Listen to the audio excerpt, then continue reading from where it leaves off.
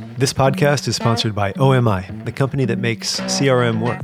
Today we're speaking with Dominic Suszek, CEO at Global Radar, to discuss their service and platform in the anti-money laundering and compliance space. Hi, my name is Dominic Suszek. I'm the CEO of Global Radar, and we're here today to talk about money laundering, anti-money laundering, and my experience in that industry. Dominic, when you tell people what you do, what is the first thing they say to you? Do they ask you for just a juicy story? Do they say what are you, some sort of like finance cop? Like what do people say?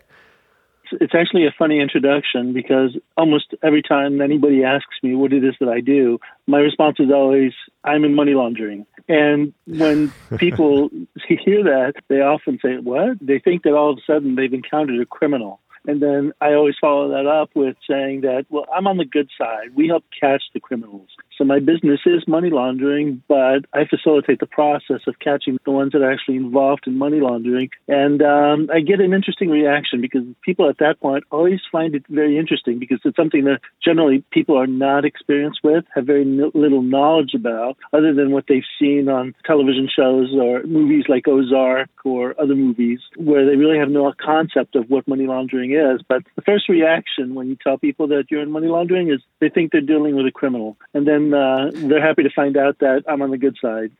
Well, I have to ask, as immersed as you are in this subject, is it just a matter of choosing to use your powers for good? Like, could you, knowing what you know, could you pull off the perfect financial crime, do you think? Or maybe you want to take the fifth on that one? No, actually, I'm happy to answer that because I often tell people that really to catch the criminals, you have to know how the criminals work, how the criminals conduct business. And really, this all started from my career in banking. I was actually in banking for many, many years, and regulations have evolved over the years. I often tell people that I started in banking in what I refer to as ground zero for money laundering, and that's Miami. I grew up in Miami and started my banking career in Miami as a teller and evolved through the banking industry to the point where I became the COO and Chief Compliance and Risk Officer for a financial institution after many years of having worked through every aspect of banking. So I think that being in banking really helped me understand how the money moved in financial services, how banks actually worked, how the regulations impacted banking. And the regulations have evolved over the years. I grew up, my first job in banking was in the early 90s, and really, it was really the infancy of technology and the infancy of regulations. The only regulations at the time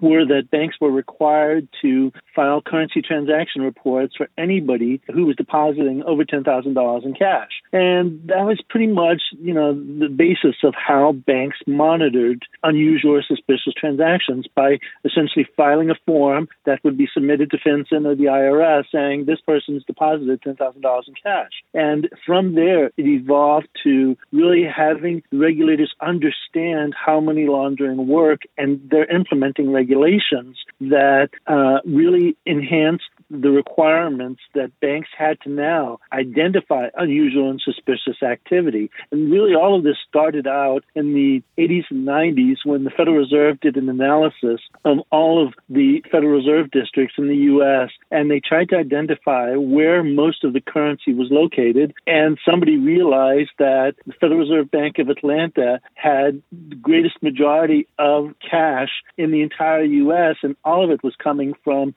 South Florida. And that's when they realized that the cocaine industry really was the industry that was driving a lot of the money laundering that was occurring. And so I think the money laundering regulations really evolved and grew out of, the drug trafficking industry in the 80s and 90s, but then eventually evolved into other aspects because now I often tell people that money laundering rarely involves drugs. It usually involves tax evasion or fraud or other elements of financial crimes. And so drug trafficking is really one small element. But the evolution of money laundering really came about in the late 90s when legislators were trying to enact requirements that bank do customer due diligence to make sure that banks understand or understood who their clients were. And the legislation actually failed miserably because the legislation, people thought it was too intrusive. Banks should not need to know people's business.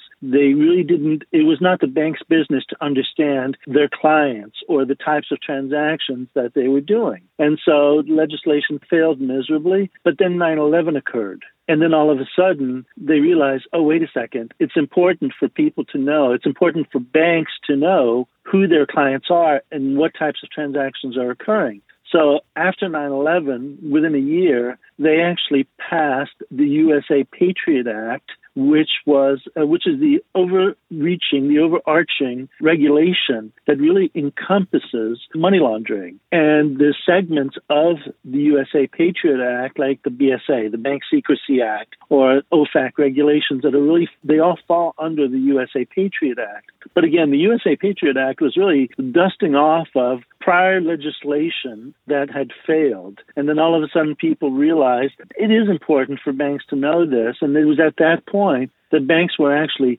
deputized, what I refer to as deputized as quasi-law enforcement, because now it became the responsibility of the bank to understand who their clients were and to understand if the transactions that were occurring were legitimate transactions. And really what I tell people when I talk about money laundering, the role of the financial institution, and it's actually quite simple. The role of the financial institution is to identify possible, unusual, or suspicious activity. That's it.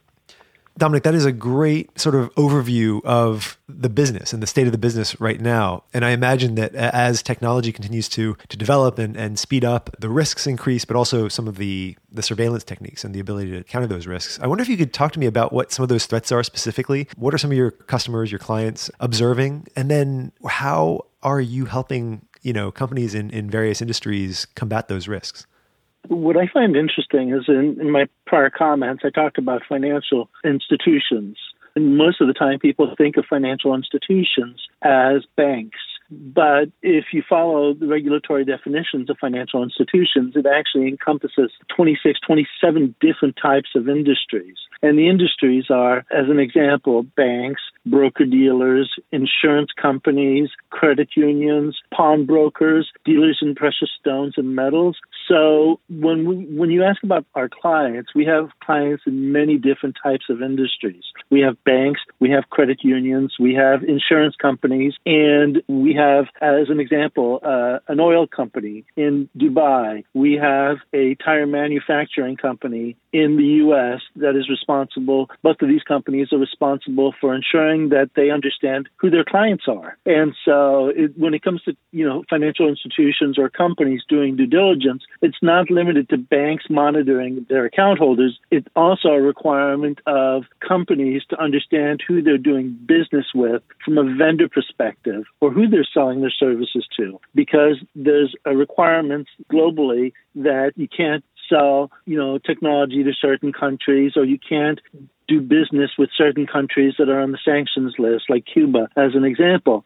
So really, our software facilitates a process of giving companies a tool to be able to comply with regulations. And what's really fascinating about this, and this is what I tell people all the time, is these regulations, they have different names from different countries, but they're essentially all basically the same, which goes back to what I said earlier, identifying unusual or suspicious transactions. But to give you some specific scenarios of what some of our clients do, banks, they do transaction monitoring, they do risk rating, they do customer due diligence, but we have a very large client in London who processes insurance payments.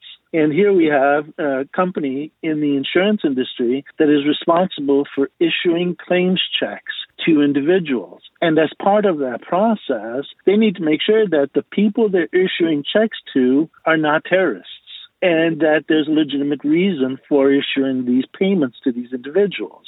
So that's an example of, money laundering regulations and how it reaches into the insurance industry. One of our other clients is a payments processor in Ireland. They actually do the payments processing for companies that allow you to purchase things online. You go online to a website and you click check out, and then you put in your credit card information. Well, this company in Ireland facilitates that payment process. And then what they do is, as part of that process, they actually reach out to us to see if the individual that is attempting to conduct the transaction is on a terrorist list. And so there again, we have different industries impacted by regulations, albeit they may have different names. We have many clients in South Africa. One of the clients, as an example, is property management company. They want to make sure that when they're leasing an office building to an individual, that this individual is not on a terrorist list or has not been previously sanctioned or involved in money laundering. Because at the end of the day, the insurance company in London, the payments processor in Ireland, the property management in South Africa, or the oil company in Dubai, they all bank somewhere. And they process payments, either issuing payments to vendors or receiving money from individuals who are purchasing their services. And they need to process that money through a financial institution. So they need to make sure that they can comply with regulations. Otherwise, if the bank finds out they don't, then they can be shut down. And that would impact the business significantly. Another example of what we are used for in our software is a very large amusement park in Central Florida. And there's another one in California. They actually use us as part of the Foreign Corrupt Practices Act to make sure that the vendors they do business with have not had problems with foreign corruption. Many years ago, there was an article about Walmart. They were actually fined by the regulators for noncompliance with the FCPA because they were bribing officials in Mexico to have, stores in locations. So again, the FCPA is all part of the USA Patriot Act that really requires you to conduct business legitimately. If I can give you one quick example of money laundering cases that I've identified that might give you a small insight into types of money laundering that occurs. There was a bank in Miami who had a client that was actually a shrimp farm in Ecuador. And the shrimp farm in Ecuador was selling their shrimp in Europe, but they were transporting the shrimp through these cargo containers, and they were using this company to do the shipping, and they were paying the cargo company $5,000 to do inspections per container. And then it turned out they were actually processing all these transactions through a bank in Miami. And through our system and through our analysis, we were able to identify that this Ecuadorian shrimp farm was actually using a Panamanian company to do the inspections. They owned the Panamanian company, and they were overpaying the Panamanian company to do these inspections. And the reason they were doing this is to essentially move money out of the country by paying a foreign vendor exorbitant fees so that they would reduce their taxation within their country. And that's a very complex example of money laundering when people are attempting to avoid taxes by funneling money to companies that they may themselves own in other parts of the world. And that's just one example of money laundering. That is so interesting. I'm coming to understand, this is probably obvious to someone in your space, but that it's not enough for a company to do business with the best intentions and then plead ignorance if they get caught working with a partner who is maybe a little fishy or shady. They need to be proactive in looking out for that kind of thing. How can companies make sure that they are on the right side of the law, even if they are the victims in some sense or blind to what their partners are doing? It's interesting you mentioned the word blind because there's actually, within the regulations, there's a term that they define as specifically willful blindness. And this is an example where an institution may decide not to ask as many questions as they should to really understand the depth of information they would need to understand the business that they're banking. So, there have been many instances where banks have been cited or fined. As an example, Westpac in Australia was just fined $3.9 billion for noncompliance with money laundering regulations. And so really from a compliance standpoint, the regulations dictate to financial institutions how to behave. And the regulations specifically say you have to have a risk management officer and you have to have a compliance program, policies and procedures. You have to have technology in place to be able to detect unusual and suspicious activity. And then you have to report anything that you see. But invariably, some institutions fall short. Maybe they don't have the resources or they don't have the programs or they don't have the qualified individuals. Back in the early 2000s, there was a bank in Miami, Wachovia, that was actually fined tens of millions of dollars for noncompliance. And the reason that they were fined, one of the reasons that they were fined is their deficiencies in the compliance program, but they were found by the regulators to establish a program that met the staffing that they had, as opposed to establishing a program and backfilling the staffing. So Wachovia had X number of staff, and they had a program that was developed that staff could support, as opposed to developing a program and having the necessary amount of staff to manage the program effectively. And the regulators were very critical of them by saying that, you can't establish a program based on the resources you're willing to put towards the program. You have to identify what the program should be and then place the appropriate resources to manage that process. So in as much as there are regulations, there are requirements, banks sometimes have their own interpretations of them, and sometimes they're not as robust as they can be. And that's when you see these large fines issued by these different regulators around the world for noncompliance. That is so interesting. I was looking at your website and I noticed a white paper on banking in the cannabis industry, which is a real gray area, right? Because federal and state law often don't match up and sort of create problems for companies in that space, I understand. And I wonder if you could use that as a jumping off point. What are some other areas that you guys are looking forward to? I would imagine that cryptocurrency is an area. Like, what's next for you guys, for the industry? And how far in advance are you thinking about this stuff? Is it enough just to try to get a handle on what's going to come in the next year, or are you looking 10 years out? What is the time horizon for you? A time horizon for us is 18 to 36 months. Really looking anything beyond that, the environment changes so frequently, and the tricks of the trade, the crimes, the criminal elements, they always come up with really fascinating ways to launder money. Banking cannabis, I think, is probably one of the most interesting aspects of money laundering because really, you have states legalizing cannabis, and yet federally it's illegal. And banks are federally regulated, so what does the cannabis industry do with their cash? So what I think is fascinating is that there are certain credit unions and banks that are banking dispensaries in different states.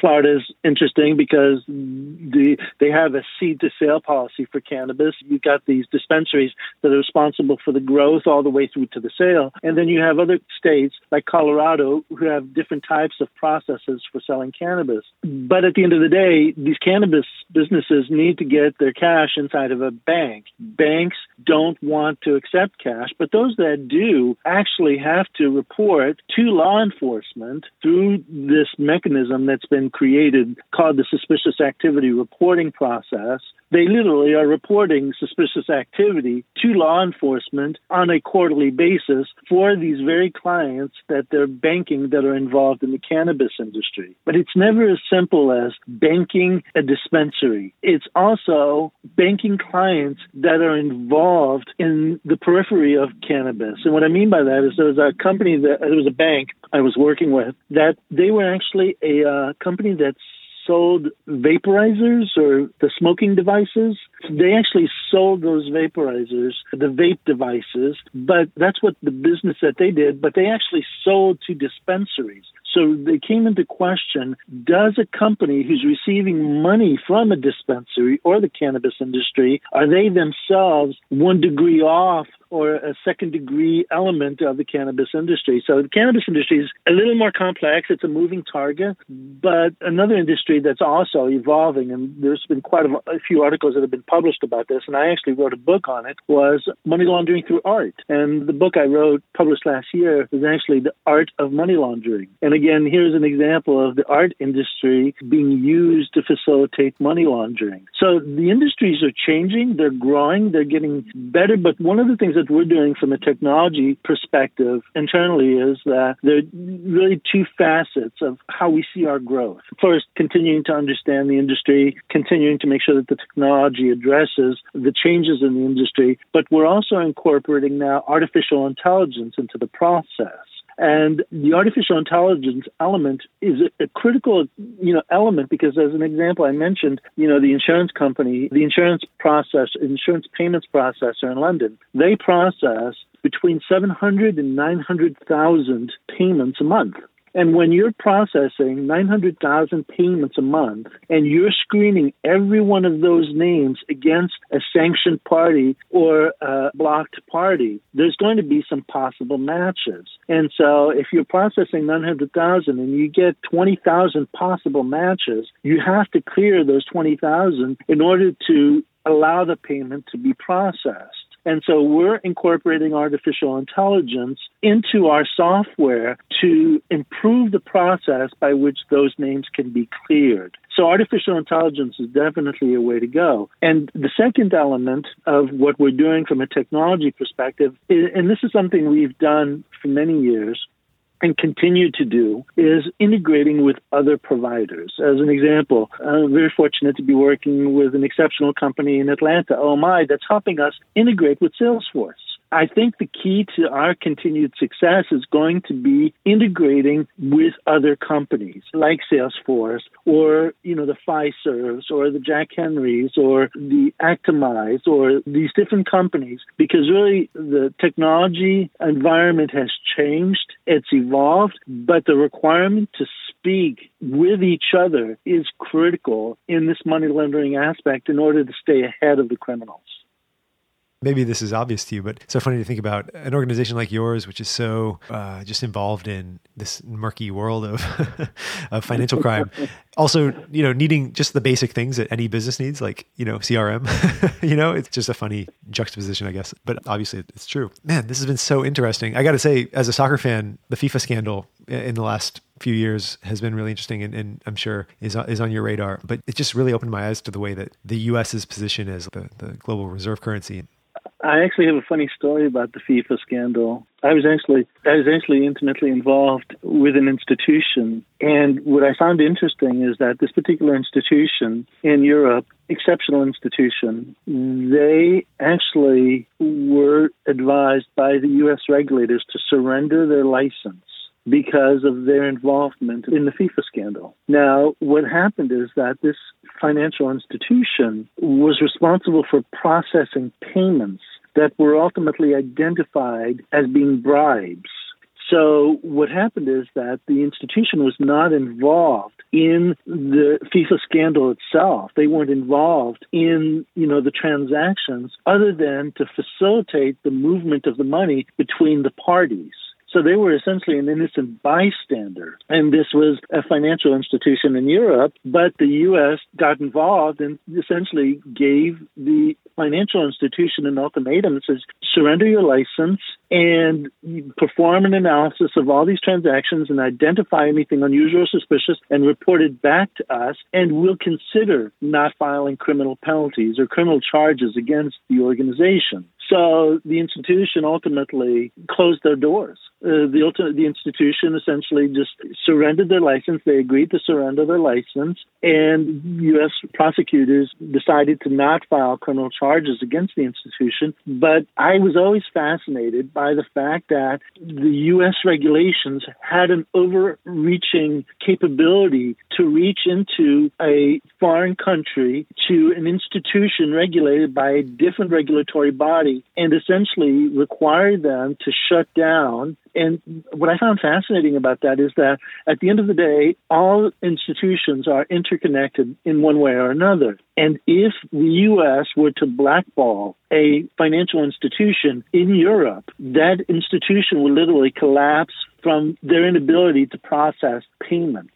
And so, you mentioned FIFA, which I was always fascinated by that particular case.